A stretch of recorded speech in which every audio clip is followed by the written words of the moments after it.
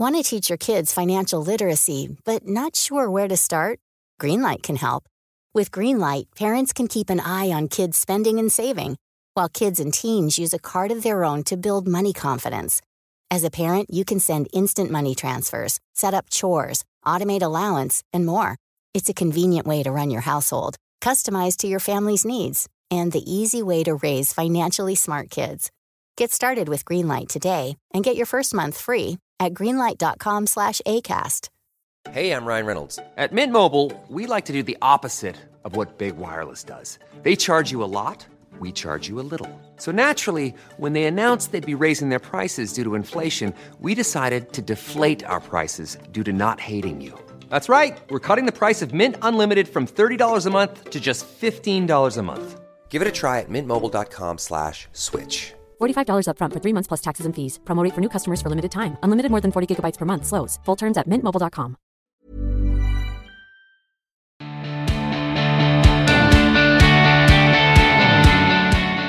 Hello and welcome to another episode of The Emma Gunn Show. I am your host, Emma Gunn-Awardner, and in this episode I am talking to the one and only Paula Begoun from Paula's Choice. Now, if you know anything about skincare, you'll know that Paula's Choice is a kind of no-nonsense, high-performance, gets-it-done.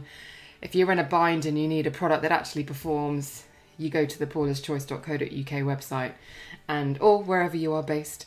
And it's pretty powerful, incredible stuff, and her story is amazing about how she came to actually create this whole skincare range. She was dubbed... In fact, we talk about all of this on the show, so I'm just going to let that all play out because it was such an interesting chat. It was my Monday morning, actually, this week. So there's been a tight turnaround between podcast interview and podcast going live. So I went to see her at her hotel in central London. I've never met Paula before. If you listen to this show regularly, you'll know that many of the guests are my buddies, or I know, or I've worked with in some way. So there's some kind of connection. But Paula was kind of a cold interview in the sense of I went in and I had no idea what she was going to be like. I hoped she was going to be fantastic and excellent.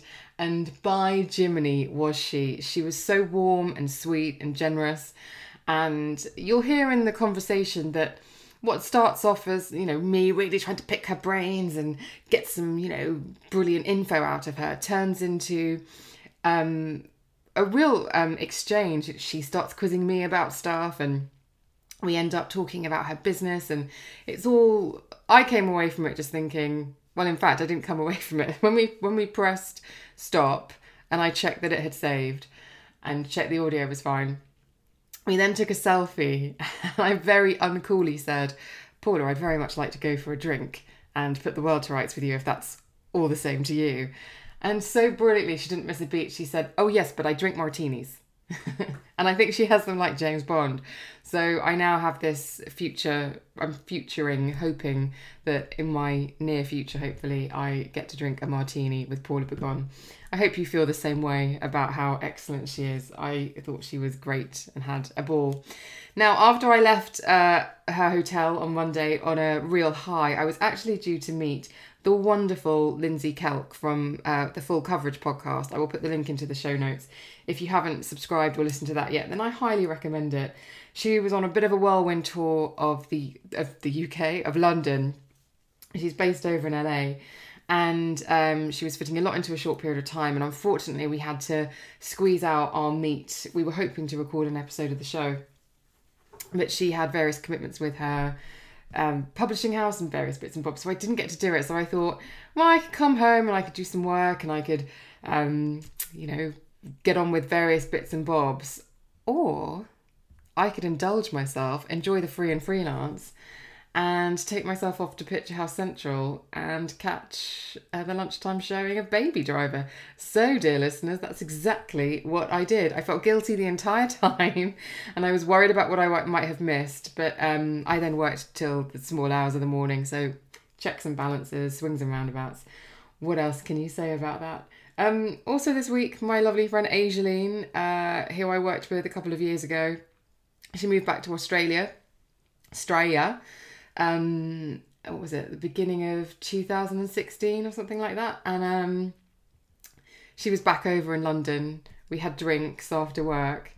And I've been following Eve Kalinik. She's a previous podcast guest, a nutritionist. And I've been following something of hers for 4 weeks. It's all come to an end now, which is why I've just had a latte.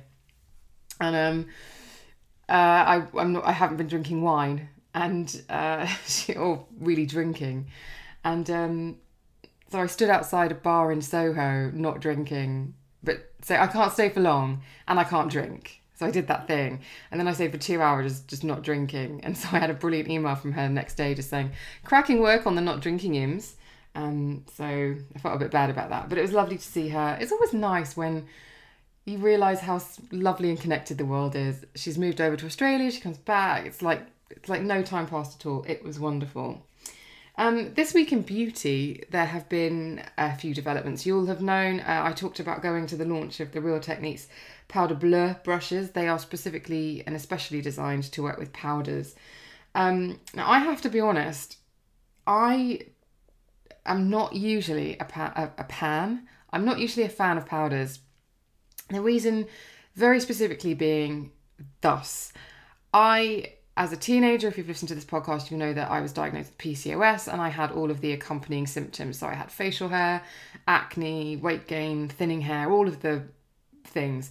But in my late teens, I remember after school, I think it was on a Tuesday and Thursday, pretty much, once I learnt to drive, I would drive from school and go to a beautician's and have electrolysis. And it was remarkably effective at weakening those really spiky black hairs on my top lip and around my sideburn area.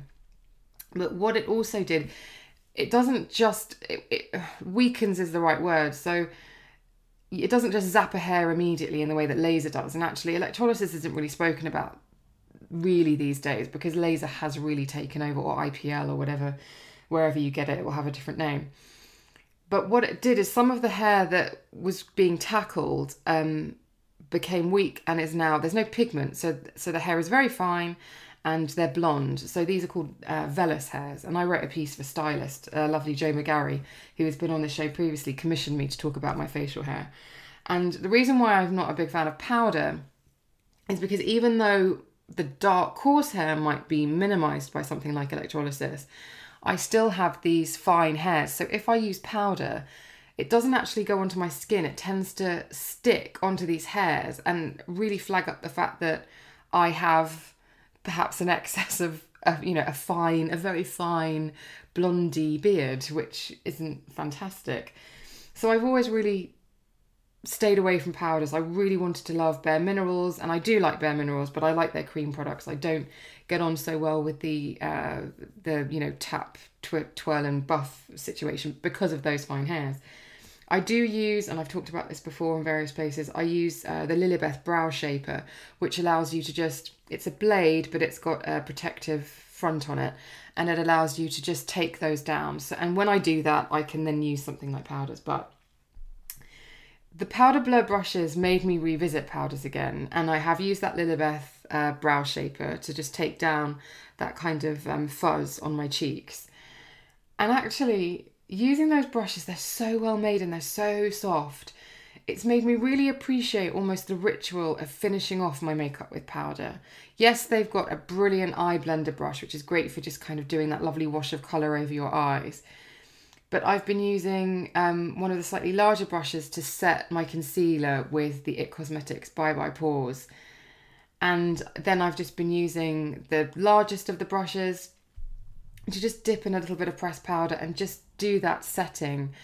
And I realised I'd really been missing out on this lovely part of makeup, of just kind of setting it and almost, it's a bit like when you see a chef put together a plate of food and then they go and they wipe around the edges and make sure it's just so. So I've really enjoyed using those brushes.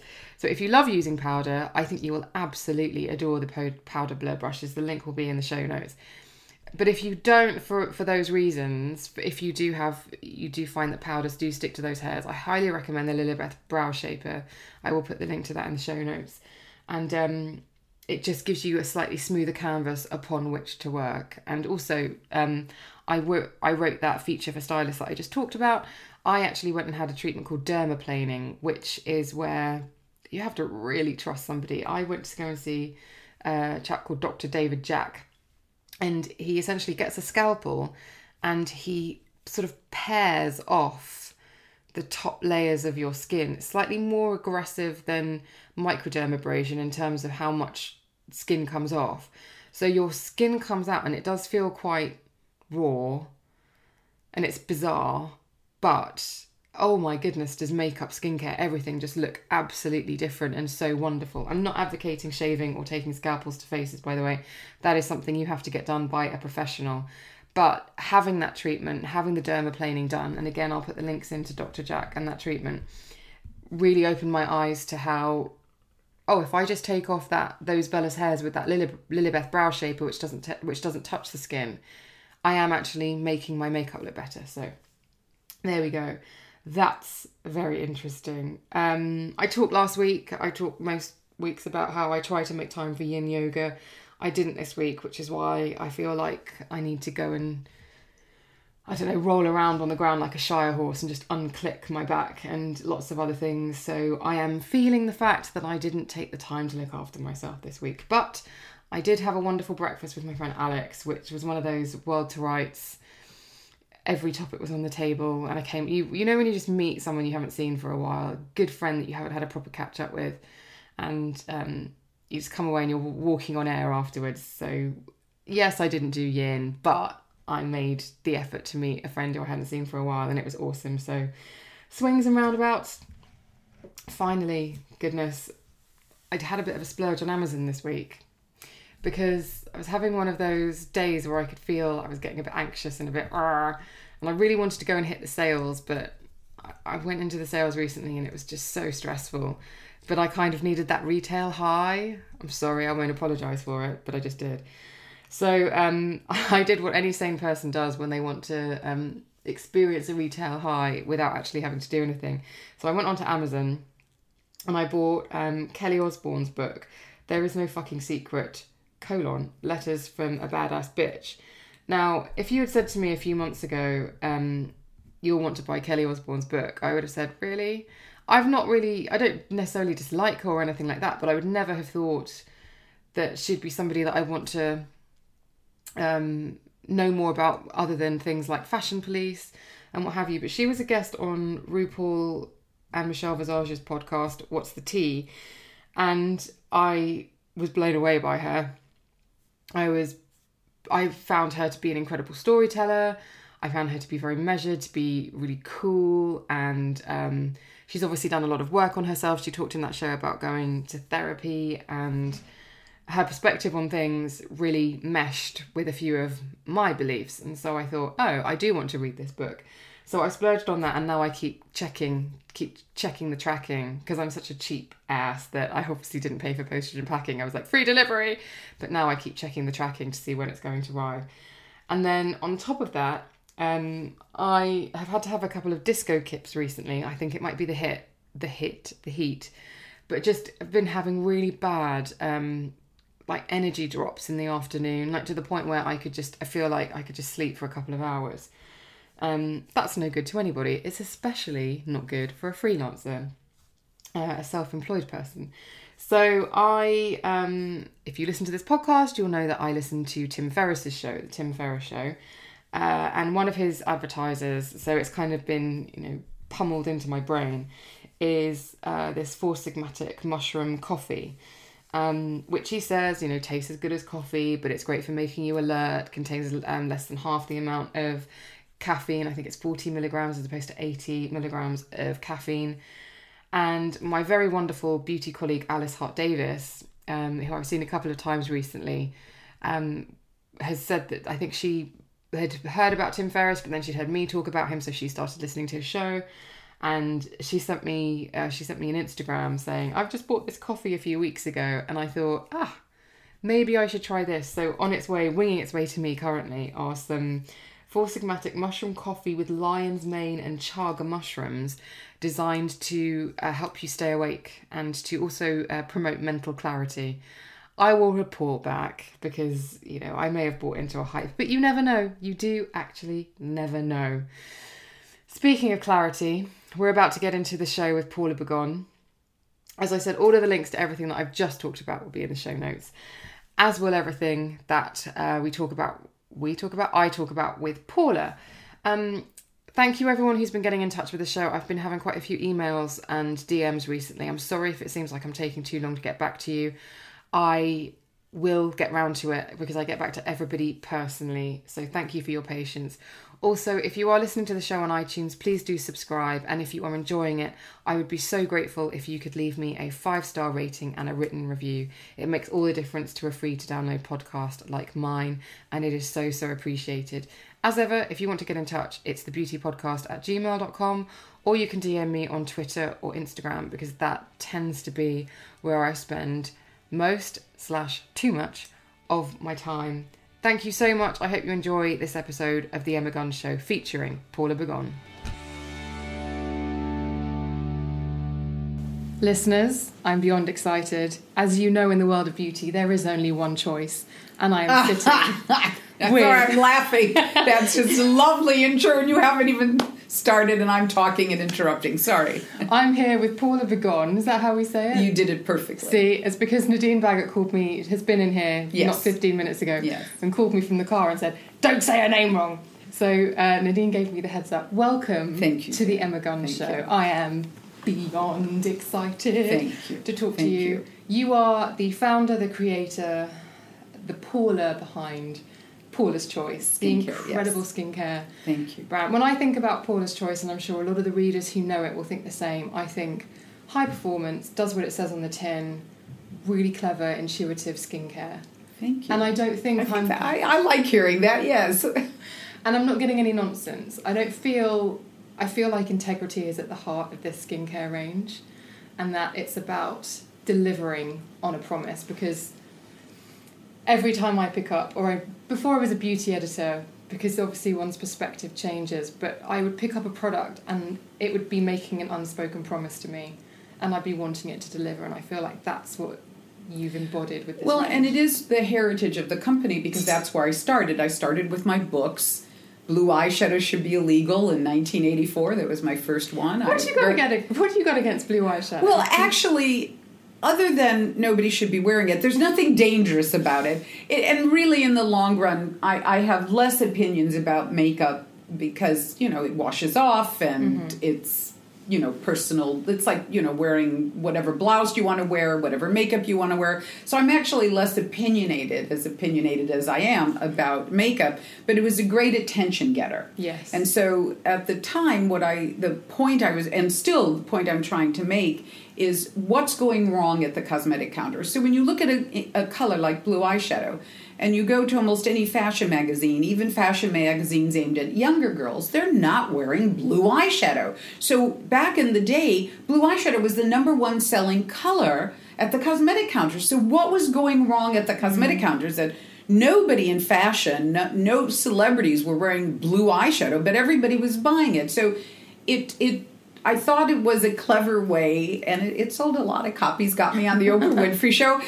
It was a clever way to make a statement about what goes wrong at the cosmetic counter. What don't you know that you need to know to take brilliant care of your skin? And 21 books later and 150 products later that I've formulated, not all are still around, but because you have to improve and change as new research comes out. What women don't know hurts their skin. I mean, and does in the short term and will in the long term. What women don't know hurts their skin. What women don't know about skincare and the myths running around in the world of skincare on the internet or in fashion magazines or even your dermatologist is what made my career, because all I could do was share what the research said. Here, I don't, people would say, so you believe in this or you believe in that. I don't believe in anything. I'm an atheist when it comes to skincare. What I do know is what the research says. And as the research has changed, so have my products. We didn't know about UVA protection. We didn't know about irritation and inflammation. We didn't know about antioxidants. There's a million things when I started that we didn't know about. And so as the research changed, my work changed, either what I was writing about or the products I was developing. So, the crazy things I see on the internet nowadays, or, just a million different places. Just, I guess it's job security. Because there's lots of talk about how the consumer has never been so informed, has never gone to a counter with so many questions and so many opinions. But do you think that they are as informed as maybe... Well, they're informed with some pretty bad, really bad information. I mean, some of the myths that were rampant back in the day now are even more rampant, because the viral aspect of misinformation is just never ending on the internet. So I think women get more information, but that doesn't mean they get true information. And there is truth in beauty. I believe that. I've based my career on it. It's really all I care about.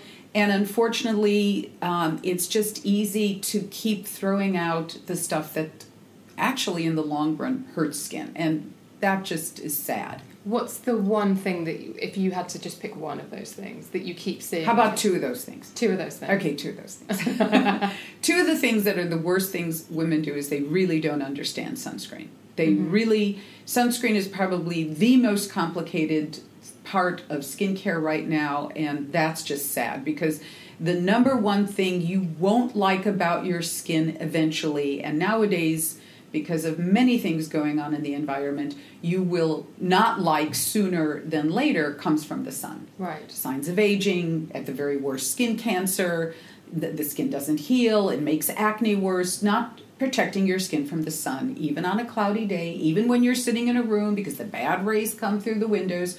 What you don't know about sun protection is killing your skin. That's probably the number one thing. It's not very sexy to talk about. Everybody wants to talk about masks and anti-aging, and, well, not that, I mean, I like talking about anti-aging, but sunscreen is probably the number one thing for anti-aging.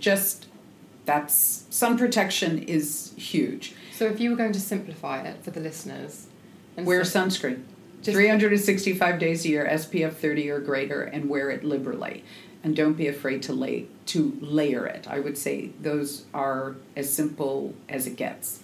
So if you are applying a sunscreen... I know a lot of people have been put off. I am the same too. I was put off by the fact that I would put on my usual skincare, put on some sunscreen and SPF, something that was, touted as being the thing that you could put under makeup, and my makeup just wouldn't look as good.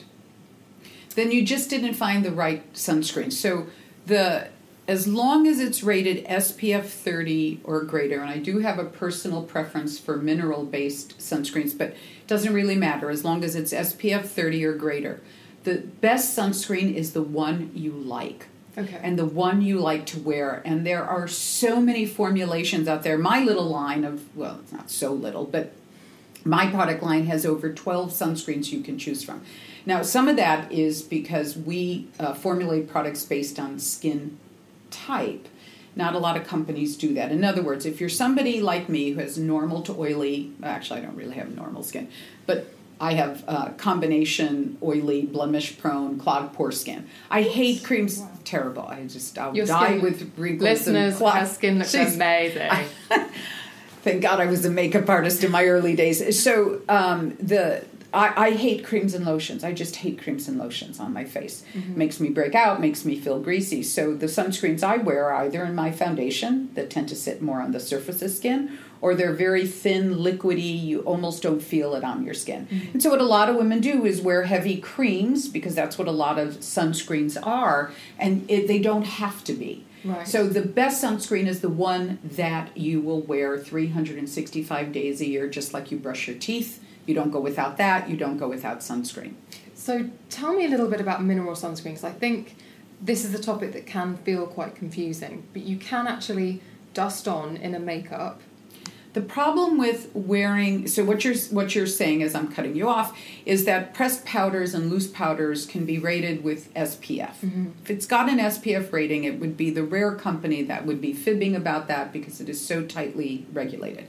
The problem is that in order to get the benefit of that SPF on the label, you have to apply the product liberally, right? Generously. You can't go, and I love at the cosmetic counters when they say that the $80 sunscreen, you just wear a little bit of it. You wear a little bit of it, you're not getting the SPF on the label. So you have to apply it generously. That is a very big deal. So I just lost my train of thought. What was what you were asking me about mineral sunscreen? Can you actually the powder. I knew we were going somewhere. So the problem is you're not going to ever put enough powder on without looking like a cakey, chalky old lady mess. So you don't want to. Pressed powder and loose powder with sunscreen is one of those additive things that you can wear to dust up and add a little extra sunscreen, which is always a good idea. But to rely on it for your sun protection, you're just not going to put on enough of it. Okay. And then you're going to miss your neck and you're going to miss your chest, and those will get old and wrinkly and brown spotted as well. Yes, there's a famous brand of eggs in this country. I don't know if you get them over in the States, called Burford Browns. Called who? Burford Browns. You'll get them in this hotel. And a friend of mine was complaining to me because she said that my skin looks like those eggs. Because they're mottled. Because they're mottled. They're beautiful coloured eggs, and they've got these little brown. Okay. Yeah, better on the egg than on your chest. Yes. So don't forget. So I want you to see my arms. Okay, you can tell your readers that your listeners that I have almost no brown spots. On my face, I have one little brown spot that is very challenging over here, but I've got it a bit under control. And I'm 64. I am not growing old with brown spots. And now there are definitely skincare products you can use to improve it, but without sunscreen, they are useless. It's kind of like thinking that you can smoke cigarettes, but if you eat broccoli and spinach and drink green tea, your lungs will be fine. It's not true. And it's not true that you can keep up with what sun damage does by using whatever anti-aging or protecting products unless you are being religious about sunscreen. I can't stress it enough. It's about preventative measures rather than dealing seriously with the problem. Because you're limited. Skincare products are limited as what they can do once the damage has set in, because the damage is about DNA formation. It's about making bad damaged abnormal skin cells, which is what the sun is doing on a daily basis to your skin. I remember as a young beauty journalist, one of my first presentations was going to a launch where they showed UV damage. And during that presentation they said, do you want to know what a tan actually is? It's DNA damage. DNA damage. And ever since then, a tan has never been sexy to me. Yeah, it's a damage. It is your skin saying, ouch, ouch, you're hurting me, you're killing me, stop it. And the irony, one of the many myths running around the internet these days is that because sunscreens block UVB rays, which they do, they should, they block vitamin D production. So now sunscreens are evil because they block vitamin D. But the truth of it is while, yes, indeed, there's no question, they block UVB, they block vitamin D. But the issue is you can never get enough with a city lifestyle and you're mostly dressed walking around, your face and hands are never going to get enough vitamin D, and then you're risking skin cancer. So, let's see, skin cancer, vitamin D, for most white people and especially dark-skinned people, they're going to be, especially in the north, you're going to be vitamin D deficient. It's just the way it is. You can't get enough sun exposure, and exposing your skin to the sun is dangerous. And so the way to think about it is the reason dark-skinned people, say African or South Indian people, are vitamin D deficient is because a tan actually blocks vitamin D production. So the irony is that you think getting a tan and sitting in the sun is helping you get vitamin D, and it actually blocks vitamin D. See what I mean? Being well informed. Blown. All of the friends who say to me, I like to do a 15-minute burst in the sun because I live in England and I want to. 15-minute burst in the sun is going to get you nothing. Literally, because there's no research saying how long you need. I mean, they toss the number around, but there's no research backing up that 15 minutes gets you your exposure. But let's say that's true. It's not, but let's say that's true. So expose your leg. So put on a pair of shorts and go sit in the sun for 15 minutes. Your leg I mean, if you want it, it'll get old and wrinkled and risk skin cancer too, but at least it won't be your face, so no one else will have to see it. You can hide it under a pair of pants. You can't hide your face under a pair of pants. And the leg is a bigger area, so it would get better vitamin D. It's just all nonsense. Most people, Northern Caucasian people, people of color, need vitamin D supplementation to get enough vitamin D to get your levels up above, I forget what the number is. I think it's above, I forget. I don't want to quote a number and I don't know. You need to get tested for your vitamin D levels and then determine how much vitamin D you need to keep your levels up. Interesting. Okay, so you said there were 2 myths. Okay, the other one is... Actually, there's so many myths. The other one is that natural and organic are better than synthetic or chemical ingredients, and it's just nonsense. I was going to get onto this because there's this whole tribe of, or a lot of people saying that it's a toxin, don't put it on your skin, it's poisoning you, it's killing your liver. They don't speak like that, listeners. I just imagine. No, I get the gist though. So yes, the notion that whatever is perceived to be chemical is bad and whatever is perceived to be natural and organic is good. And the problem is that there are plenty of natural and organic ingredients that are actually terrible for skin. And unfortunately, most of those do indeed show up in natural and organic products. So believing that myth is hurting your skin. It's not that there aren't great natural ingredients. There are, I mean, for sure. But there's also a lot of bad, irritating ingredients, ingredients that are phototoxic. Almost all the citruses, particularly lemon, are phototoxic. What phototoxic means? Okay. So phototoxic means that when you go out in the sun, it actually increases the negative effect of the sun on your skin. What? Yes, I know. Lavender is actually... linked to cell death? Well, not only, yes, lavender is linked to cell death, but even more insidious is also an endocrine disruptor, meaning it affects hormones. I know, look at the look. You can't, this is a podcast, so you can't see her face. Listeners, for the record, colour me shocked. So this is these are some of the myths, that are just kind of ongoing. Mineral oil is bad, silicones are bad, sulfates are bad, no research supporting it, but there you have it. Because right when I first started doing my research on you, one of the first thing that comes up is that you've been dubbed the cosmetics cop. I got that name from Oprah Winfrey in 1985. Who's that Go now? figure. Oprah Winfrey? No, Do you not know that? No, I know. Really? No, oh, you do know. Oh, I'm sorry. I thought, don't the Brits know that? I thought for certain you did. No, it's just the fact that you mentioned her earlier and I've already made a mental note to come back to Oprah at some point. Okay. But she did give me the name Oprah Cosmetics. Called you a cosmetics cop. Because of when I went on her show with my first book, the one I mentioned, Blue Eyeshadow Should Be Illegal, and she was interviewing me and she said, God, what you do, is that kind of like being a cosmetics cop? And I went on her show many times, and every time I went on, she introduced me as the cosmetics cop, so the name just stuck. And it did. I went, yeah, that is kind of what I do, isn't it? So it's been kind of my handle ever since. And immediately under cosmetics cop in my research, I've written, cosmetics and skincare, this is a quote, cosmetics and skincare should be based on ingredients that have been subjected to peer review research. Yes, not marketing. So explain to me that way of thinking, what you mean by not marketing. So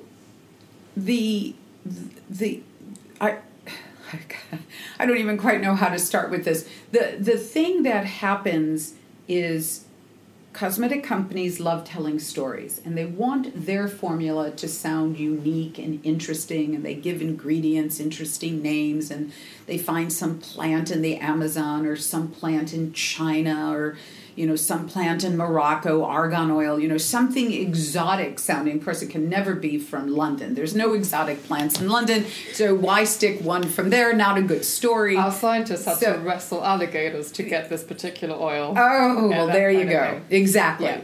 So the problem is that in creating a story around an ingredient, you miss other ingredients that have research. In other words, when it's a new ingredient, by definition, it won't have research behind it. And then often that ingredient goes away. Snail cream. I had to deal with snail cream and bee venom and snake venom. And, of course, those trends go away for, 4 years ago, although it still shows up. I had to deal with stem cells, the plant stem cells. It's just such insanity. Plant stem cells, by definition, are cells that can become any other cell. Mm-hmm. Every nascent cells in the body, are just blank. They can become anything. That's what a stem cell is called. But in order for a stem cell to work, like a stem cell, in other words, you hope making more skin or healthy collagen or whatever, is that it turns on in the body and then creates more collagen. That sounds all lovely and good, but in order for a stem cell to do that, it has to be alive. In a skincare product, it isn't alive, it's dead. But even more ironic is when they use plant stem cells. So what are you going to become, an avocado? I mean, it's just such... So what we do when we formulate, and what I've been formulating skincare products on from the beginning, is when there is serious research, not a good story, not something that when they say our studies show, unless you show me your study doesn't mean anything. I'm one of the only websites in the world that list all the published research we use to consider and develop a product. All the research we use is right there on the website. It's not just our study, and then of course, even when they say it's our study, they don't show you the study. It's not like we use this many people and it was, double blind and this was the placebo, and I mean, you don't get the information, you just get the brilliant, remarkable results. It's never like there's a bad study. Because I could say, my study shows that 100% of my listeners think this show is excellent, and I've just asked my dad. I think that's true. No. But exactly. So that's the point. What we do and what my career has been about is, what are the facts? Truth is beautiful. Truth and beauty is what I've been about from the beginning. I don't think being lied to helps anybody. And sometimes what I say isn't popular, and I was just in East Asia, and the East Asians just love their paper masks. They just love those, laying the sheet masks over their skin. And I just said, you guys are wasting way too much of your life. Some of these women in the East put it on twice a day, 20 to 40 minutes a day. And I said, when do you have time to have sex? Who has time at night after a job, taking care of the kids, having dinner, to sit in a mask for 20 to 40 minutes? Who's kissing? How are you making babies? And there is no research showing that mask helps skincare ingredients penetrate better. None. That also just flagged up a massive difference between our way of thinking, because you said, when are you having sex? And when you said they spend 40 minutes wearing a mask, I thought, when are they doing their housework? When are they brushing their teeth? I mean, really. So, in fact, I just saw a company that, come out with one for around the eyes, and I'm thinking, is that going to move to the West now? And I got to deal with that. And so, but I'm a global brand, so I deal with things wherever I am. But what about the idea that doing something is better than doing nothing? So okay. What do you mean by that? I mean by, if they're using a sheet mask, and at least they're investing in their skin. If it contains good ingredients, that's fine. If it contains bad ingredients, and that's the only product you're relying on, that's a problem. Because most of these masks are not very well formulated. Mm-hmm. In fact, some of them contain a lot of the irritating ingredients. A lot of them so that it sticks to the skin. So the ingredients, you're not sitting there dripping down your face. Have a lot of what they call film-forming ingredients that kind of make it feel sticky on the skin. That's not the best way to get skincare products on the skin. So some of them are just badly formulated. So I don't mind if you're buying an expensive product. I don't mind if you're buying a well-formulated natural product that doesn't contain irritating ingredients. I don't mind, how much money you're spending if what you're doing contains good ingredients and you're using a sunscreen 365 days a year. But just doing something that is bad skincare, and it is hurting, and then I would rather you do nothing. Well, except sunscreen. So what if how does somebody know whether they're using bad skincare? Because as you say, there's all this information around. I don't know. That's the hardest question I get asked. I mean, it's a bit self-serving to say, but a lot of the information that used to be in my books is now on Paula's Choice in the UK, and it's also on my it's a global website, beautypedia.com. I think that's one way. We have a ton of information and research on both of those sites because, what I've always said, I'm one of the only cosmetic companies that doesn't mind recommending products other than my own, because what my mission has been from the beginning, and what I am not giving up, is that I don't want anyone to go through what I went through. I spent many, 2 decades of my young life just searching and praying that some product I would put on wouldn't make my skin worse. And then when was I finally able to put the research together, and there was growing research about skincare, I just didn't want anyone to struggle with all of the problems that bad skincare products do. And was what you were dealing with acne and eczema? Terrible acne and eczema. Terrible. And I definitely don't have as bad acne as I used to have.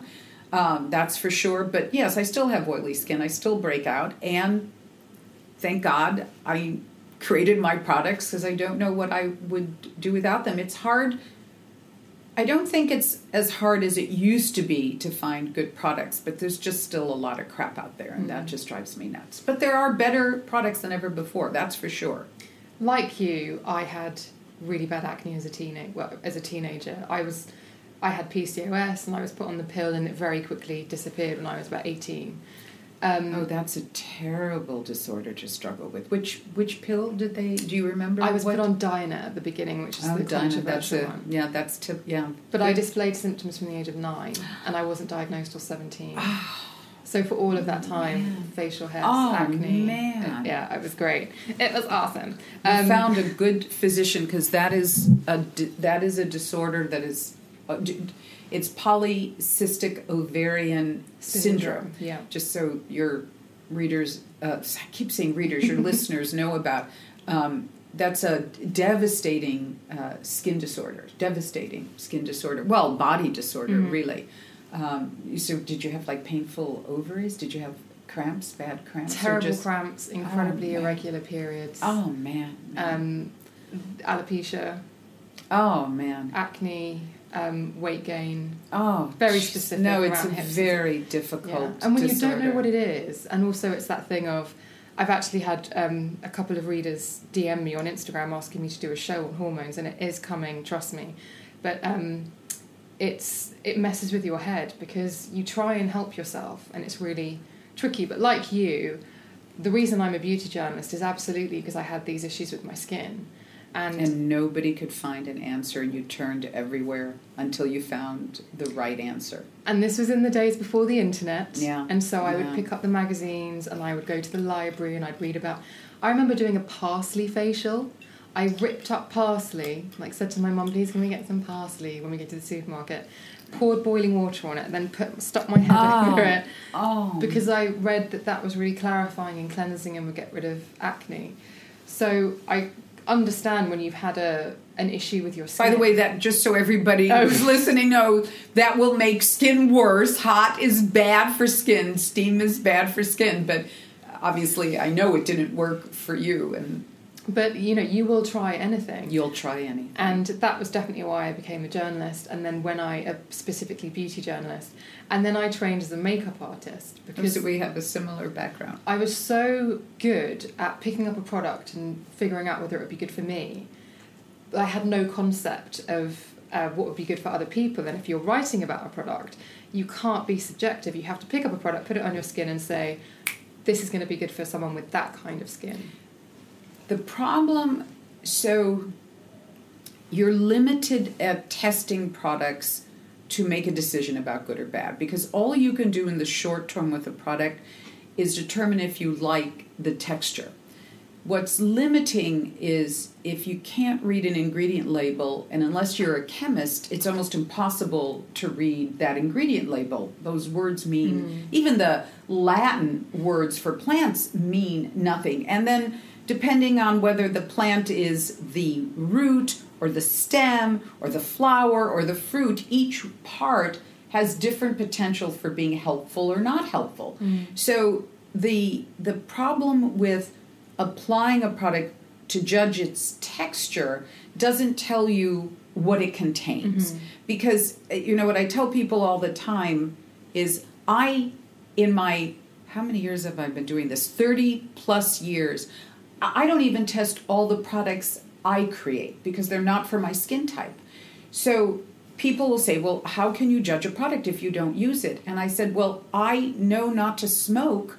I'm not going to smoke a cigarette or sit in the sun to realize I'm not supposed to do it. The research is there that says what's good and bad for skin. I don't have to put my skin through hell to determine if it's good or bad. That's what the formulary is about. So once you learn, and again, it's hard to learn. It's 30 years of chemistry and 30 years of cosmetic development that I can look at an ingredient list and go, oh, this would be harmful, this would be helpful, this would be, why bother, this is too expensive, this can work for this skin type. So a product's texture only gives you a bit of information. And I don't want, one of the problems with being in your world of beauty is a lot of beauty editors, a lot of beauty writers and bloggers think they have to put it on their face. And then, like I said, it's like needing to smoke to see if it's bad for you. My God, back in the day, nobody's probably listening to this is old enough to know this, but back in the day, they used to say smoking was relaxing. Deep drag, and you felt so calm, and you looked so elegant, So it took a long time for research to catch up and go, no, it's killing you. So I don't want anyone killing their skin, and I feel for my beauty writers that they think they need to put products on their skin to determine its efficacy. And there's, especially for most skincare products, it's really, some skincare products are about short-term benefit, that's for sure. But a lot of skincare benefits really are about long-term. And you wouldn't know from just a week or two or even a month of using it if it's truly making a difference. And sunscreen would fall in that category. Products, loaded with antioxidants are really about long-term benefits. So it's not easy. So if someone's picking up a product and they want to see a difference, they want it to work, is the first, rather than putting it on the back of the hand, is the best thing to do to start Googling the ingredients on the Inky list? Like if someone's trying to make a judgment about whether a product... So God, I feel bad. Every time this subject comes up, I feel so bad. So the problem with the Inky list is the Inky list gives you category, and the EWG wants to scare you. So who's the EWG? Environmental Working Group. Okay. And they're a grassroots group from the United States that just want to scare you about every ingredient possible, and the research they use is often not even about the ingredient. And the Inky or the MSDS, do you know what the MSDS is? The Material Safety Data Sheet. So that's for when you're working in a factory that makes the ingredient. But that information is about 100% of the ingredient. So it's as if you dipped your whole body in salt. It would be terrible for you. You don't want to inhale it. So the MSDS gives you limited information that has anything to do with skincare. The Inky is about category. It doesn't necessarily tell you good or bad. It doesn't tell you skin type. It just is categories. The research really comes from either that somebody like me who's been formulating products from 30 years is actually seeing how it interacts with ingredients in a product. And then the research in the scientific literature about, ingredients like niacinamide, vitamin C, different plant extracts. Step onto the legendary clay courts of Roland Garros, where the world's best players battle it out for a chance to win the French Open title. Tennis Channel Plus is your place to watch. Stream every court from your phone or smart TV, live in HD. Don't miss a moment with daily live coverage and match replays on demand, beginning Monday, May 20th.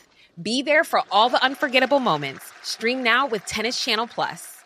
Hey, I'm Ryan Reynolds. At Mint Mobile, we like to do the opposite of what Big Wireless does. They charge you a lot, we charge you a little. So naturally, when they announced they'd be raising their prices due to inflation, we decided to deflate our prices due to not hating you.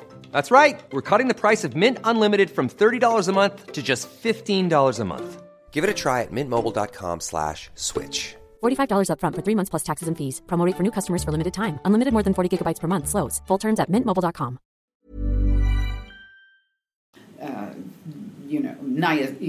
Hyaluronic acid, retinol, on, and how they help or benefit skin. So, and then you can't even tell. Let's say I tell you that retinol and vitamin C and niacinamide and hyaluronic acid and ceramides and on, these handful of what I call skin hero ingredients are good. They're just not the only ones. They're just some of the more recognizable ones, or the ones that have a lot of research behind them.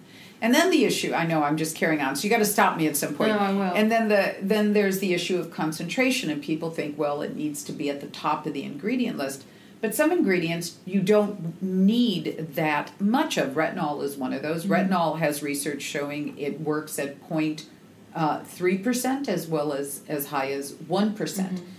So the ingredient placement doesn't necessarily help you. And then often it's at Paula's Choice, what we do is we look at the combination, the synergistic effect of ingredients. Because one ingredient is never enough. So skin is a very large organ, very complicated, needs a lot of things to be healthy and normal. So one ingredient just doesn't do it. So we're always looking at how do we put ingredients together that reinforce, absorb differently. Not everything needs to absorb into skin. Is there a product within your range that is a good example of that you can think of? Well, all my products are what we call is the cocktail approach. So even a product like my 10% niacinamide, which we formulated a couple of years ago that has become my best friend, even though it has 10% niacinamide, that's a lot of niacinamide. The research about niacinamide, oh my gosh, is really astounding. And niacinamide is a derivative of vitamin B, which is the energy vitamin. Is that right? Right. It's vitamin B3. And that vitamin topically on skin has research showing that it improves pore size, that it hydrates, that it strengthens skin. It's a pretty impressive little ingredient, and particularly at 10%. But it doesn't just contain 10% niacinamides. It has antioxidants. It has other skin strengthening ingredients. One ingredient by itself is never enough for skin. And we do that with our new vitamin C product, even our omega serum, which I'm particularly proud about, that has all of the omegas, omega-3, 6, and 9. And as vital as those are for skin, all by itself, those are great, but better when they're supported with antioxidants and, again, other skin-restoring ingredients. So we always are looking at our products in terms of a marriage of ingredients. One ingredient just doesn't do it. Interesting. So there are some famous oils, for example, that say they're rich in omega fatty acids and 3, 6, and 9. But it's meant to be very pure. It's just an oil that contains those. So I would say that that's a problem for skin. No, well, not a problem. If that's all you're using, it's a problem. So yes, the omega-3, 6, and 9s, if the oils are non-fragrant, and actually most omega-3, 6, and 9 oils are non-fragrant, so that's good. But all by themselves, they're good, but they're not enough. Again, skin is just too complicated. It's kind of like thinking if you just took an omega-3, 6, and 9 supplement and you didn't do anything else, you'd be healthy if that was part of your diet. Right. So your diet is more complicated than that. Skin is, again, just the largest organ of the body, and it's complicated. It needs a lot of things. Omega is just part of that diet for your skin. It's not the whole ball of wax. So this approach to skincare, and I love the fact that you were an investigative beauty journalist. Yes. As well. Do you know Claire Coleman? No. She is an investigative beauty journalist. She's all about the clinical trials. Putting that knowledge together with the way that you've just explained how we do skincare at Paula's Choice. Plus you had a column called Dear Paula, is that right? A long time ago. But you must have had a lot of correspondence from women. And I still do, yes. How does having conversations with women and hearing about how they talk about skincare and how they communicate influence Paula's choice? So that's an interesting question. So the way that, it's funny, in all due respect to your lovely listeners and your popularity, and I hope I don't tank it with my next comment, the way I talk to women about skincare, I rarely change what we're doing, because a woman's telling me she likes fragrance in her products. I'm not putting fragrance in my products. It's bad for skin. Mm-hmm. She likes products in jars so she can make sure she gets to the last drop. I'm not making products in jars. The good ingredients don't stay stable in air, and sticking your finger in a product transfers, skin cells and bacteria and yucky other stuff that further deteriorates the good ingredients. So the conversations with women don't necessarily or rarely affect how I formulate products.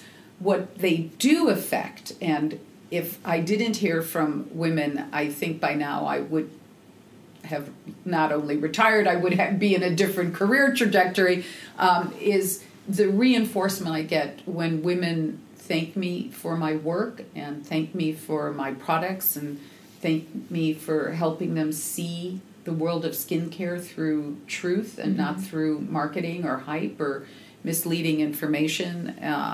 That keeps me alive. That makes me want to wake up in the morning and continue doing what I do, because sometimes I feel like I'm just knocking my head against the wall.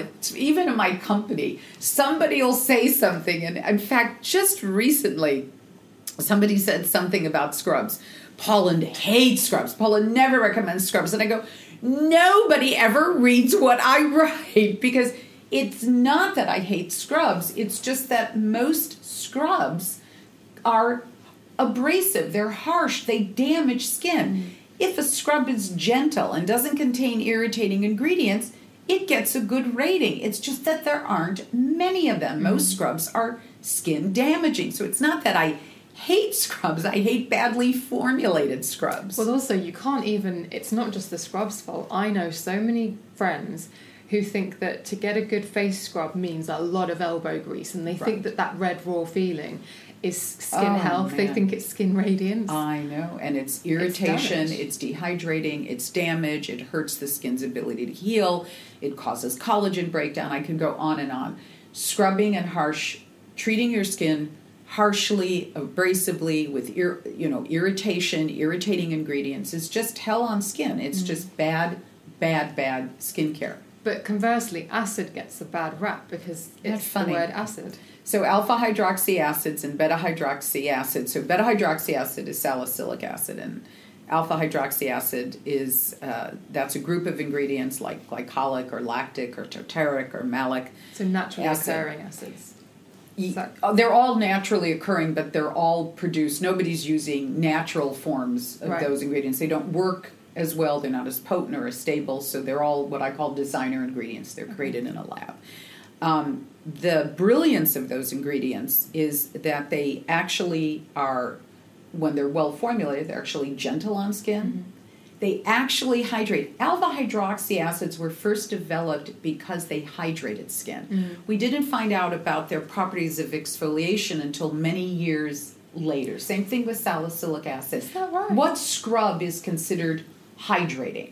And especially beta hydroxy acid. Beta hydroxy acid, the ingredient is salicylic acid. Salicylic acid is related to aspirin. Aspirin is acetyl salicylic acid. And aspirin has anti-inflammatory properties, and so does beta hydroxy acid, salicylic acid.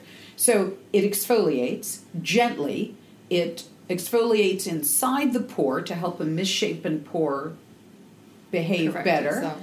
It also has antibacterial properties, so it can kill the bacteria in the pore, the P. acnes bacteria in the pore that is causing acne. So that these acids get a bad rap is just astounding to me, because the research about them is just stunning. In fact, the Lancet, which is a British medical journal, back in 2004 I hate quoting dates because I always get them wrong, but the Lancet in fairly recent history actually came out, saying that benzoyl peroxide and beta-hydroxy acid, salicylic acid, was the first line of defense for acne, even before you see a dermatologist, that if you have mild to moderate acne, that can work as well, if not better than a lot of the options from dermatologists. So that they get a bad rap.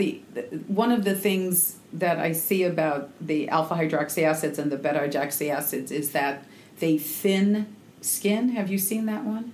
Oh, good. Never mind. If you look confused, never mind. We're not going to talk about thinning skin. They don't thin skin. But I've seen that one. But they simply exfoliate the surface dead layers of skin. They don't penetrate to live skin cells. They don't thin skin. They just get the built up dead layers of skin off. Think about it like getting a pedicure, right? You don't say to the person during your heels, just leave that built up crap on my heels. Don't take it off.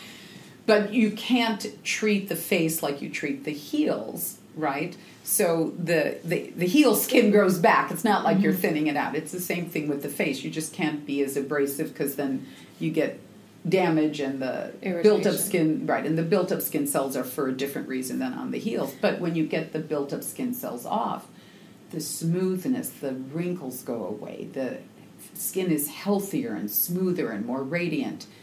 And those ingredients get a bad rap, and it just drives me nuts. Do you think that the introduction of acids into skincare and into regimes could be, as you say, if you're using SPF, could be the biggest game changer in terms of keeping people's skin in its healthiest condition for longer? If it's a well-formulated product, it actually is one of the few skincare products that give you instant results, like literally within a day of using it, particularly 2% or for beta-hydroxy acid, but even 1%.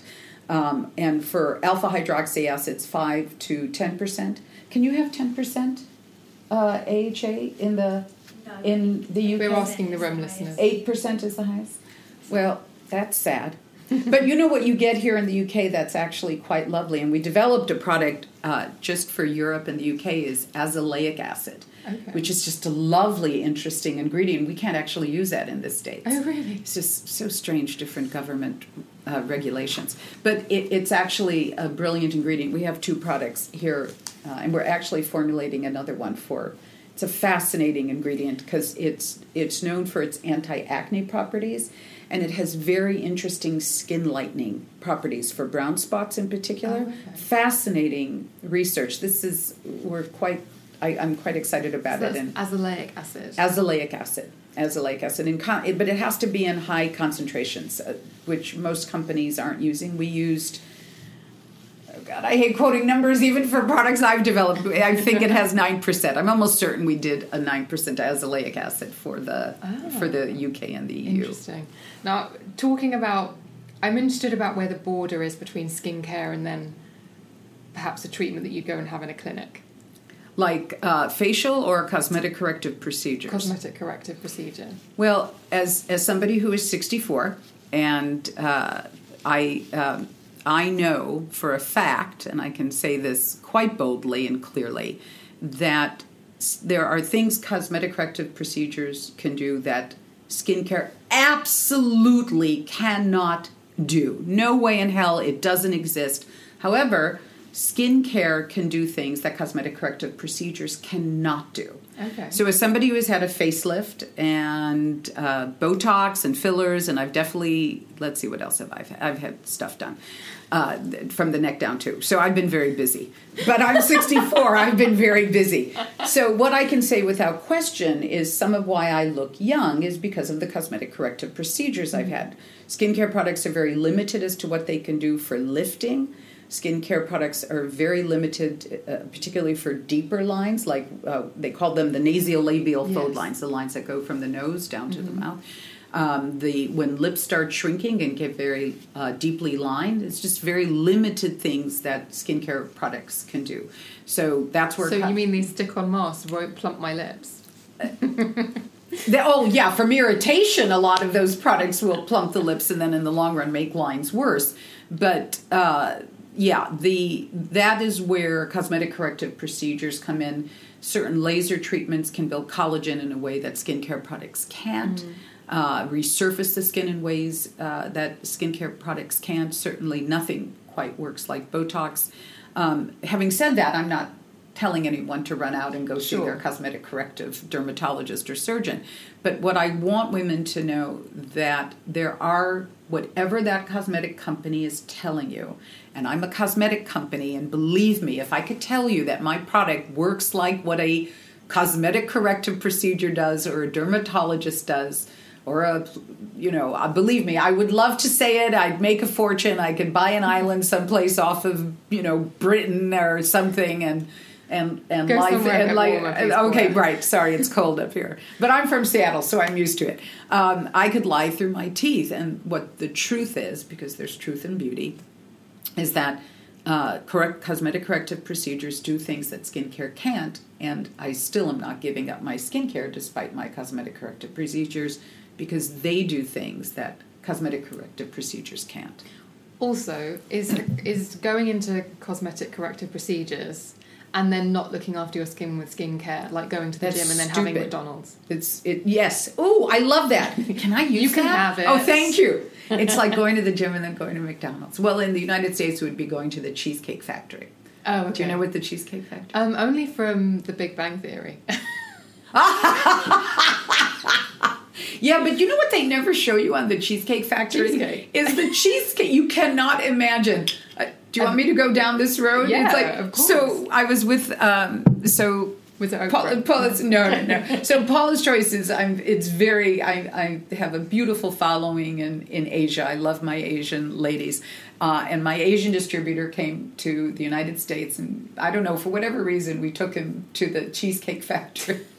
And when that piece of cheesecake came, and it was just one of those ones with Oreo cookies and I don't know, caramel and whipped cream and peanut butter. I mean, it just had everything. And they're slices like the size of a couch. I mean, they're just huge. Well, he took out his camera and he just, we had to wait to eat for 5 minutes as he was taking pictures of that cheesecake. From different angles. So having said that, yes, it's like going to the gym and then eating a piece of Cheesecake Factory cheesecake. Yes, it's not one or the other. If you choose to consider cosmetic corrective procedures, it doesn't mean that you still don't need beautifully formulated skincare products, because then there is maintenance. You can't, your skin will get rough, it will get dry, it doesn't get rid of oily skin, it doesn't get rid of clogged pores, it doesn't get rid of acne, it doesn't help keep texture smooth, it doesn't help fight pollution or free radical damage. So there's definitely things you still absolutely desperately need from skincare. One doesn't replace the other. For me, as we talked about with problems with skin, and I'm wondering if the same is true with you too, self-esteem and my skin are so linked. Yes. And I came off the pill a couple of years ago because I was worried about having been on it for such a long time and potential health risks. And did your PCOS come back? Actually, I had an ultrasound last year because I was convinced it had come back because I'm displaying some of the symptoms again. And no, the cysts haven't come back, but... Funnily, listeners, this might be TMI, I'm waiting for blood test results because I'm sure something's going on. Because you do know you're safer on not having PCOS because of...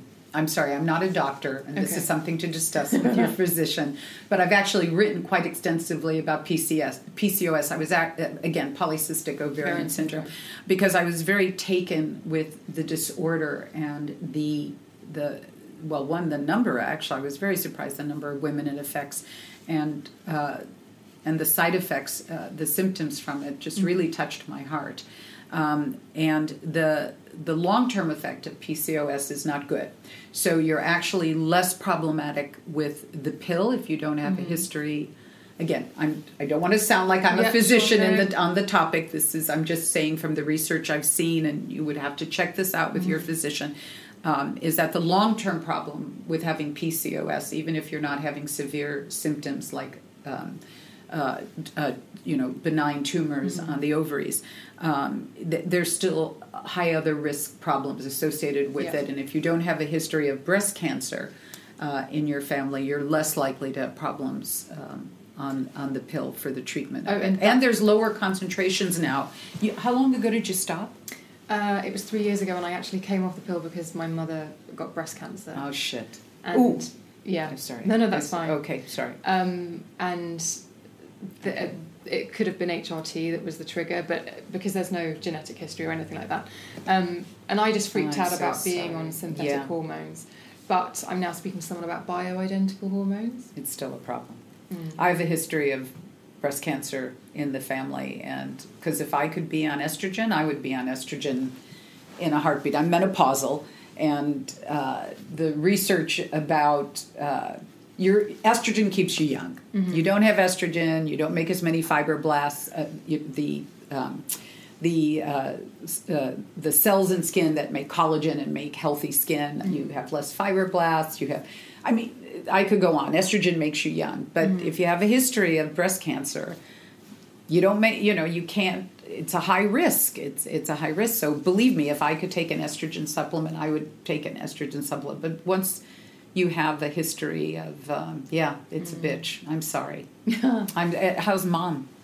It's always I find it a really difficult question to answer because we're very well, thank you. But obviously, there's always a fear.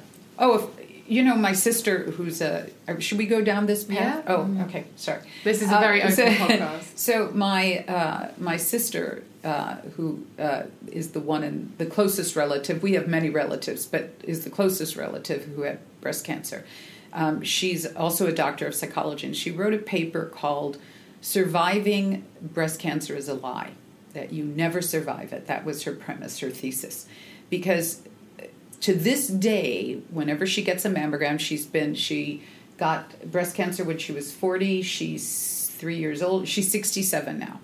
And to this day, when she gets a mammogram and she has to wait for the results, she's always certain how many years later that she's got breast cancer. Because the first time that they said, oh, it looks like something, but it's probably nothing, and it wasn't, that means... How do you know that the next time, So mammograms to this day are traumatic. Breast exams are traumatic. So that, I call it the post-traumatic stress syndrome of breast cancer. It's just always on our minds. It's just Totally. Family history. So I get it. I get it. I don't know what the UK practice of healthcare is here, but...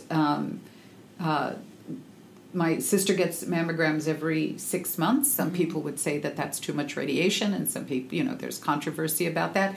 And then we also, as a family group, because we're Ashkenazic Jewish heritage, and we, as a people, we have a higher incidence. That's the other thing, is we have a higher incidence of breast cancer. And so I also get ultrasound, which is relatively a safer way to get double checked. So just to say, please give Mom my regards. I understand completely. I've been through it, and I hope you find... But just know that really do your research on bioidentical, because the natural estrogen in your body is what caused some of and the balance of androgens, male hormones, is what caused the problem in the first place. Yeah. So just do your... I'm not up on the latest research. I haven't written about PCOS in quite a while. And that's why I want to get someone on the show, because actually I came off and thought, I'll be fine. And actually, I really haven't felt fine since I came off. I kind of had that turbulence where your body adjusts, and I just don't feel great. Yeah. And I went, you go to your GP over here, and they do what they can, but...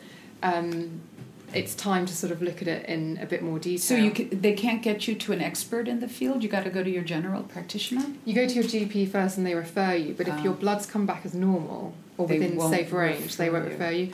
But if your pathology comes back and says you have no testosterone, that's normal. You're kidding. Exactly. So that's why you have to... Anyway... Okay, so you got it. So having said that, so just one other thing, and then I'm sorry we're not talking about skincare. So one of the things that sometimes is a decision in life is balancing out lifestyle with health and the decisions you make around it. And so when my sister developed breast cancer, she was taking tamoxifen, and tamoxifen zeroes out your estrogen.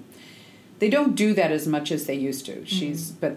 She stopped taking the tamoxifen because zeroing out her estrogen just made her life terrible. It was just miserable. And so she made the decision, and then she got checkups more often. She was more religious about checking her breasts, and which we should all be doing in the shower once a month. Once a month, ladies, don't let your boyfriend touch your breasts. That's the time you touch your breasts. And look for lumps under your arms and around your breasts. So she just got off of the tamoxifen and, just was more diligent. So maybe one of the things you can talk about with your physician is your risk factor versus your lifestyle, because there's risks to having PCOS. Well, interestingly, I was at dinner with a group of beauty editors, a few of whom have been on the show, and we were talking about hormones and about various things, and one of the editors, I won't name her, but she said, if you had said to me 10 years ago that if someone said to me, oh, I put on weight because of my hormones, or I'm like this because of my hormones, I would have sniffed at you and said, yeah, you're just eating too many curries, or you're just having too much pizza, you're being lazy. And then she said that once she went through the menopause, she really realised the difference, the effect of hormones had. And there are a few others who were saying they realise they've had it really lucky. And I think growing up with a hormone imbalance for such a long time without it being diagnosed, and then now being on the other side of it 20 years later, I really know there's a difference. So you know what's shocking about that as you say that? So I again, for skincare, I've done a lot of research about hormones, estrogen, androgens, because of acne and change of life things, perimenopause, which is when most women sometime between 40 and 45 actually are going through the change, and then it just finishes somewhere between the ages of 54 to 60, and everything that causes. And what I find shocking is, how do we believe, and I've seen this on the internet, that, what's the big deal about hormones? But what woman, well, actually, there are women who actually get their periods and don't have, premenstrual syndrome. However, I don't know about you, but I was a PMS nightmare for a lot of my life. We are very driven by the hormone balance. Acne is about androgens. It's about too much male androgens, not being opposed. Well, I mean, there's many theories about why androgens cause acne in women, because we both, we have male and female hormones. So, we are driven by our hormones, men and women, for many different ways. You got a lot of testosterone, guys. We know how guys are. We know how women are.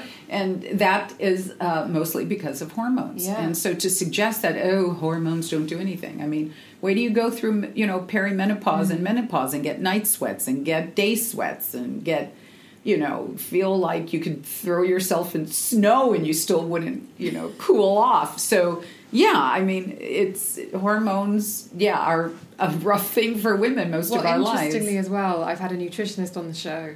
I've had a couple, and it just seems to me that everybody has a gut, everybody eats food, and because so much happens in the gut, I think everybody should know what's going on with their gut health. Yes, I would agree with that. And I also feel like for women as well, because you can be exhausted just because of a drop in hormones or because of something that's going on in your cycle, if you don't know what's going on, how can you not be hard on yourself? Right. Well, we're hard on ourselves blokes aren't as hard on themselves as women are. Women blame themselves for a lot of stuff, and we worry. It's our nature to worry. It's our nature to want to change ourselves. In fact, one of the things, maybe this is a good round back to skincare, because that is what we were actually talking about at some point. I think a detour in hormones is fine. Well, what's interesting is that, what I always say in my office, because obviously we have men who work at Paula's Choice Skincare, and is that nobody is allowed to make fun of a woman's emotions or a woman's need to be beautiful. That is our genetics, that is our hormones, that is who we are as women, and nobody gets to make fun of it, and nobody gets to suggest that we're idiots except me, for for going down the wrong path and being fooled by marketing. And the other thing is no woman is allowed to apologize for crying during a meeting. That if you get emotional during a meeting, I think and the guys are being unemotional, it's the men who should apologize for not being passionate and emotional about Paula's Choice skincare. No woman should apologize for being emotional. It means she's passionate. It means she cares. She's bringing the right hormones to the table, and that's what I want. And the blokes have to, I was going to say a very bad word. Blokes have to effing shut up. Nobody gets to give women a hard time for being women. That's why they're important to me in my company, and should never be taken advantage of for it, and should never be made fun of. And that just drives me nuts. Is this at the core of you? The skincare that you produce gives women peace of mind and validates their choices. It sounds like the way that you run your company is the same. Yes. Does that come from the girl who had acne and eczema? Oh, it's about not taking advantage of people. Why did people lie to me? Why did people tell me this product would do something that it couldn't do, and that the research eventually showed it couldn't do? Is that, I always go back to this truth and beauty thing, and that lies are ugly. And I didn't want people to lie to me. I don't want to lie to you. Might not want to hear, and you might not even believe me, and that's just fine. But I'm not going to change because that's what you do to sell skincare and makeup. Actually, I don't mind if people lie about makeup. Who cares? No, I care. But, makeup isn't a game changer. It doesn't, you're not going to, metallic eyeshadow or, lip plumpers are pretty bad. So maybe I do care about makeup. But it washes off. It's less problematic than the daily taking care of your skin with bad skincare products. Transitioning into how you went from being an investigative journalist, makeup artist, all these things, what was it that made you... Because turning a passion into a business isn't something that on paper is particularly easy to do. Well, I liked turning a living. I like paying rent. I like going out to dinner. So I needed to support myself. And so I always had a bit of an entrepreneur head. I could run numbers in my head and balances. I wasn't very good at contracts, and I wasn't very good at hiring and firing. That was never a strong point. Nobody would hire me to be a CEO of a company. I'm not good with, I know skincare, I know cosmetics, I know writing, I know content, and I believe that, and I still believe that women want the information that will take care of their skin. It just might take them a while to find me. So for you personally, did you think, because as we know, it's a gamble to set up a business. Yeah, of course. So did you go in just not even really having to analyze that decision, just thinking, I know that. I analyzed it. So what I always suggest to young people or anybody looking to go into business is to always have a backup plan.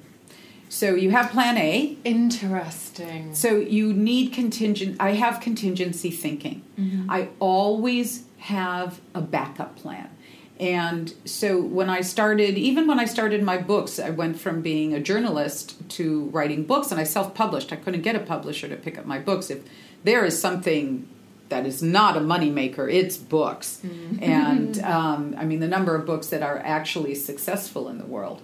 And so I had a backup plan. I'd go back to journalism, or I had, some other skills at the time, and I, could manage a publishing company. I knew how to write. I could go back to television. So I always have a backup plan in my mind. And so when I went on to formulate Paula's Choice Skincare, I started very small. I just launched 10 products. I used the cheapest packaging possible. I didn't quite know about packaging. Well, nobody knew. I don't want to say I didn't know. Airtight? Jars, really cheap jars, really cheap bottles. Who knew about packaging back in the day? That came much later in the research. So the ingredients were expensive, definitely the current research, but yeah, so I just always, and then I had plan B in my head, and plan C, and even sometimes plan D. So that what people often do is just go with plan A and don't have a backup plan, and then they're stuck. And the other thing is they don't know when to cut bait. Do you know that saying, when to cut bait? No, what does it mean? I like it. So when you're fishing and you get a big Paula, fish... you don't know me very well. So no fishing, eh? I'm from the Northwest in Seattle. I go salmon fishing. Oh, God, do you? So I do. So when you get too big a fish on the hook and it's running your line out, sometimes you just got to cut that line, or you're going to kill yourself, you're going to lose your reel, you're going to lose your balance and fall in the water and drown. Even though you know there's a massive salmon on the end of it. A big-ass salmon that's going to be dinner for a year, yes. Oh, okay. And nothing like a big king salmon in the Northwest. If you haven't been to the Northwest, there's just nothing like it. And if you don't cut bait, it's just dangerous to not just let go of that fish. So that means... you got to know when you're heading down a path, that's the wrong path, and say, okay, that looked like a good path.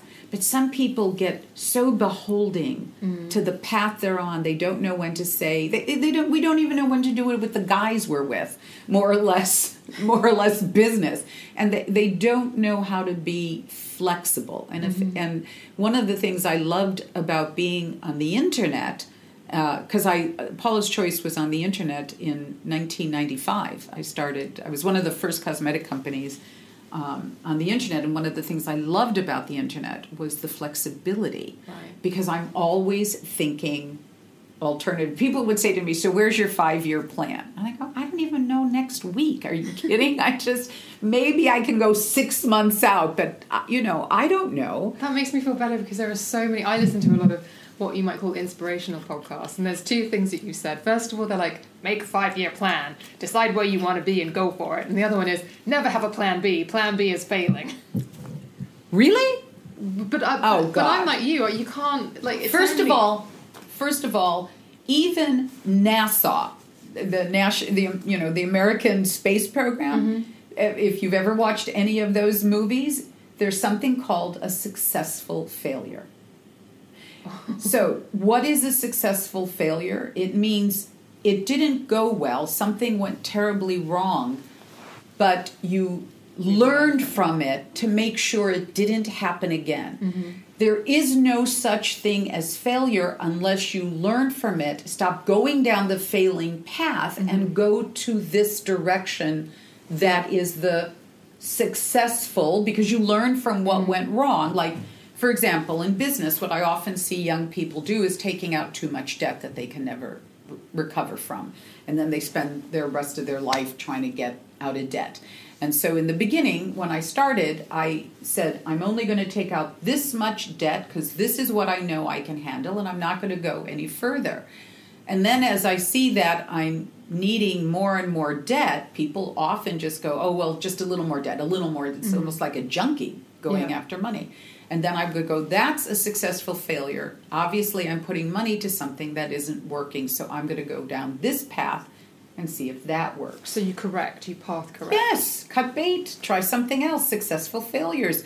There's no plan B, because that That's inspiration. an Arnold Schwarzenegger thing. Well, then tell him he's like, one of the other mistakes he made. Yes, life. Oh, God. Yeah, no such. Yeah, you need plan. There's times in my head I get up to plan D. So you need backup plans, because flexibility means you're thinking all the time about what's working and what's not working, because everything doesn't work. So that's just nonsense. It's bad entrepreneurship. It takes most people down. Their inflexibility and not having backup plans. Well, because it's that whole idea of if you don't have a winner's attitude, and a winner's attitude is there is no failure.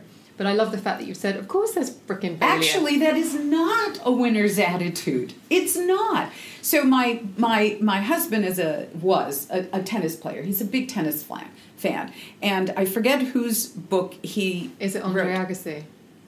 Apparently his book is incredible. Or maybe it's Yakovich. I forget. I'm not as big a fan as he is, although he does drag me to games all over the world. I shouldn't say drag, because I actually have learned to enjoy it. But there's the notion that a great tennis player is always playing the next ball. And what that means is you've hit a bad ball. You lost that point. Rather than dwelling on that point, you very quickly think what you did wrong. You don't dwell on it. You correct it. And then the next ball comes and you try to do it better. So by the very definition of an athlete, you don't start out being even Venus Williams and Serena didn't start out being who they were. They failed. They didn't start out at the top of their game. They learned. They grew. Part of being an athlete is improving and knowing not to get hung up on your failures, but to learn from your failures. Whoever said it's about winning lied. The best athletes is about learning and not dwelling on the failure. But if you don't pay attention to your failures and correct for them, you will just keep repeating them. There is a saying there's two sayings I keep in my desk, and I should get a new one because they're all yellow and shriveled, is if you always do what you've always done, you will always get what you always got. I love that saying. I just love that saying. The definition of insanity is doing what you've always done and think something else is going to happen. Yeah. And the other one is never get in the way of the... Wait. Oh, I don't want to get it wrong. Hold on. The people who say it shouldn't be done need to get out of the way of the people who are doing it. I love that one too. I love that too. Now, those are very motivational, but whatever motivational people you've been talking to, do not have them on again.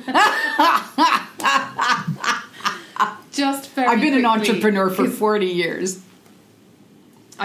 Wow, and you're doing okay. I'm doing okay. And you've adapted. You have path corrected, not because makeup artistry or journalism or anything was a failure, but because you wanted to go on to the next thing. And sometimes it was a failure.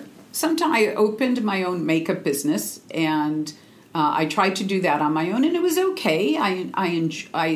It earned me a living, but I didn't love it. Dealing with women one-on-one about their beauty was exhausting.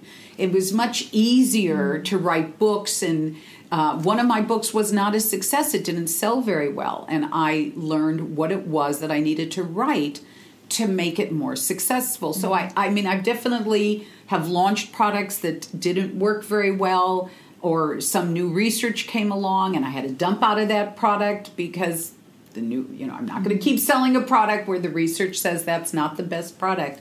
So yeah, there were mistakes along the way, things that I thought I loved that I ended up not loving. For a while I thought I wanted to be, have my own TV talk show, and then I realized, oh my God, I have to put makeup on every day and deal with, feedback and directors, and just let your friend Oprah do that. But being a guest on a talk show, now that was a trip. 40 years as an entrepreneur, what, if there is anything, what do you tell yourself when you wake up in the morning and you've got a plan and you need to go out and make it happen? Wow. Boy, is that one of the harder questions, because it varies.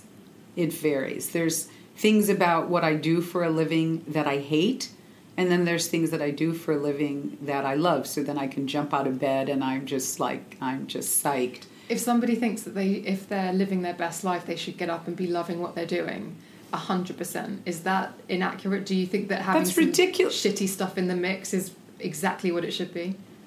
Who the hell said life was going to be... I mean... Well, that's the popular Instagram. Well, then who myth. are these people? So what part of... First of all, the best in my company, what I always tell people is work needs to be 50-50. 50% fun and 50% sweat. Even exercising to get benefit is mostly hard work. Even diet. Mm-hmm. You know, I want that cheesecake. I want those big, luscious honey buns. And I'm not talking about a guy. I'm talking about cinnamon rolls. We call them honey buns in the States. So, you know, who doesn't? I would rather eat that. I don't want to eat spinach if I didn't have to. Mm-hmm. So it's work. Life takes work, and not everything is happy. Not everything is joyous and, oh, I love what I do and I can't wait. I hate paying bills. I hate contracts. I hate budgets. But I got to do that if I'm going to be successful. I think life is working pretty damn good when it's 50-50. And then you get through the 50 that's not so good, because then the other 50% is going to be wonderful. So what I look for is that balance between what I love doing to be successful with the parts of being successful that I don't love so much. Like, for goodness sakes, even if you love what you do, even if every day you jump out of bed, you still got to pay bills. You're still going to have people you work with who you think are just shits. You're still going to have to deal with traffic. You're still going to, I mean, where is it written that it's supposed to be passionate and love all the time? You know, look at the tortured artists in life. Where was their life easy? I don't get it. But that's refreshing, because you are a very successful entrepreneur, and thank goodness you're saying that, you know, you don't wake up in the morning and it's... Oh, God. That there are crappy days. Oh, and there are things that you have to deal with that maybe you don't want to deal with. Of course, we all do. What human being doesn't? And this is your passion. And this is my passion, and I love it. I do. The overriding feeling is love, but there is... Actually, you know what gets me through that is really been significant over the years are the women who have thanked me for my work. If I didn't, people, you know, often say, you must get tired of people complimenting you and praising you for your work. And I'm thinking, not only don't I get tired of it, if I didn't get that, I would have quit this a long time ago, because it is hard. It's hard to deal with the myths in the industry. It's hard to deal with, you know, what I see women doing to their skin. It's the misleading information. So, the feedback from women, you know, as I was saying, telling me thank you, just gets me through those rough mornings where I think this is the last thing I get up and want to do. Well, can I say a massive thank you to you for being on the show? Yes, you can. And for being such an incredible guest, and for being so generous and open. Thank you, sweetheart. It's been a pleasure. Thank you for tuning into the Emma Gunn Show with Paula Begoun from Paula's Choice. I hope you enjoyed it. And if you did, why not subscribe? Go over to iTunes, click that button so that you never miss another episode. And if you are enjoying it, I'd love you to leave me a 5-star rating and a written review. It makes all the difference to a free-to-download podcast like The Emma Gunn Show. If you want to get in touch, it's really simple. Just email me at thebeautypodcast@gmail.com, or I also get back to messages on DM, on Twitter and Instagram, where my handle is @EmmaGuns. Thank you once again. If you have any questions you want to get in touch, please don't hesitate to drop me a line, and I will see you on the next one.